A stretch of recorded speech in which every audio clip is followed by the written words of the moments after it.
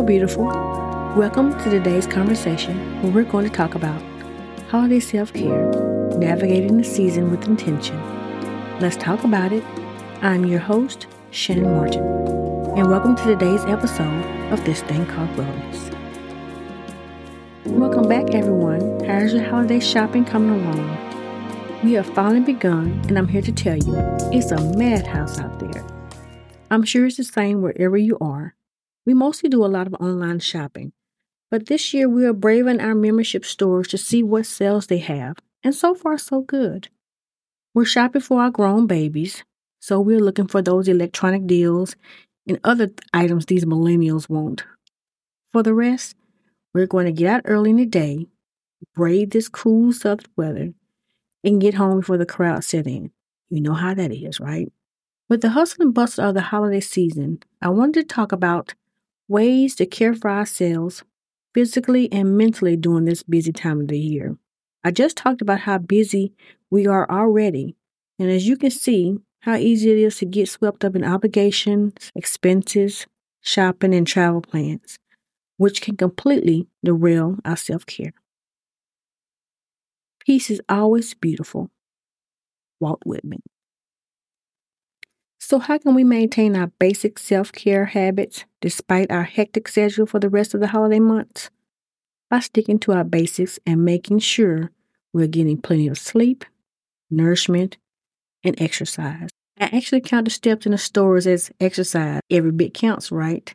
When our lives get increasingly demanding, we often let these basics slip, which leaves us feeling exhausted, overwhelmed, and irritable, right?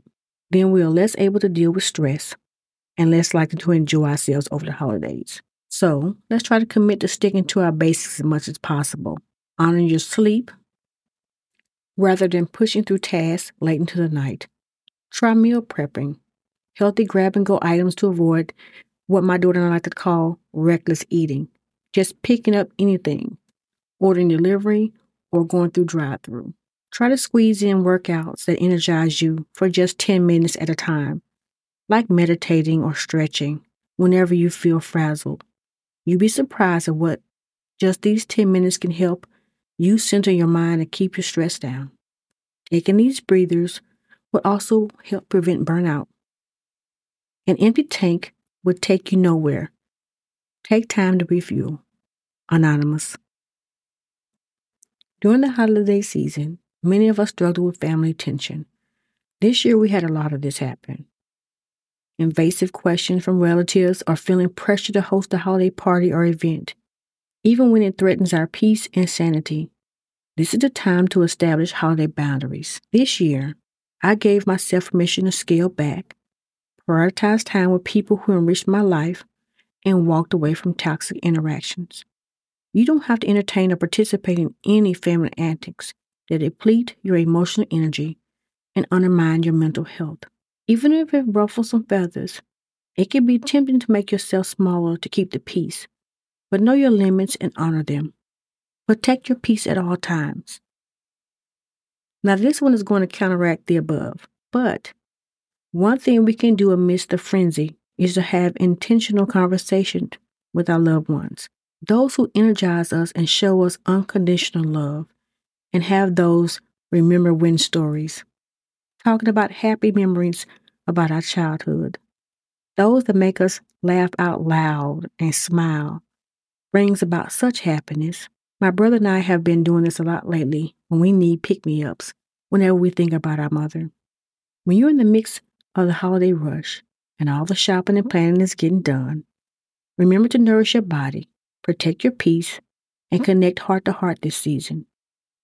Try to simplify the frenzy of the season and focus on what matters to you the most. Mindful moment. The holiday season is, in my opinion, the perfect time to be with the ones you love and enjoy spending time with. At times, this can become draining and impossible to deal with when you are forced to entertain other people's expectations. We have always been the family that hosted all of our holiday events. But we do this because my husband and I really enjoy celebrating. We were both brought up by women who loved and cherished the holiday season, but most importantly, Christmas.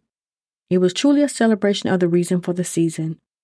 We were grateful and thankful for what the Lord had done and would do for us, our family, and our friends. It becomes cumbersome when you are pushed into corners and made to feel small so that others can feel big. Their manipulation undermines your peace and emotional reserve. I learned over time to say no. It hurts because the people pleaser in me wanted to be everything for everyone. But I had to do things for me. This season, I chose to only spend the holidays with my immediate family because they meant the most to me, and we were grieving, and what better way to do this than together? I am not sure when I will be ready to host again, maybe next year or not, but I will from here on celebrate my way. I will not go into the holiday season angry or depleted again as this season started. I will thank the Lord and be grateful for all that He has and will do for me and my family and friends by protecting my inner peace and remembering my basic foundations. If not, my husband will remind me. So, enjoy the rest of your holiday season. Set your boundaries, get great sleep, eat well, exercise in increments, and remember to smile. When you smile, you've won half the battle. Thank you for listening. I hope you have enjoyed this week's conversation. I am Shannon Martin, your host. Join us next Wednesday when we talk about winter wellness, nourishing your mind and body for the cold months. If you enjoyed today's conversation, please share or leave a review on Apple. Disclaimer: I am not a licensed mental health professional.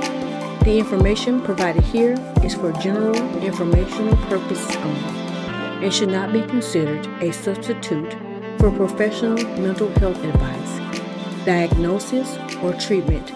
If you need help, please consult a qualified mental health professional.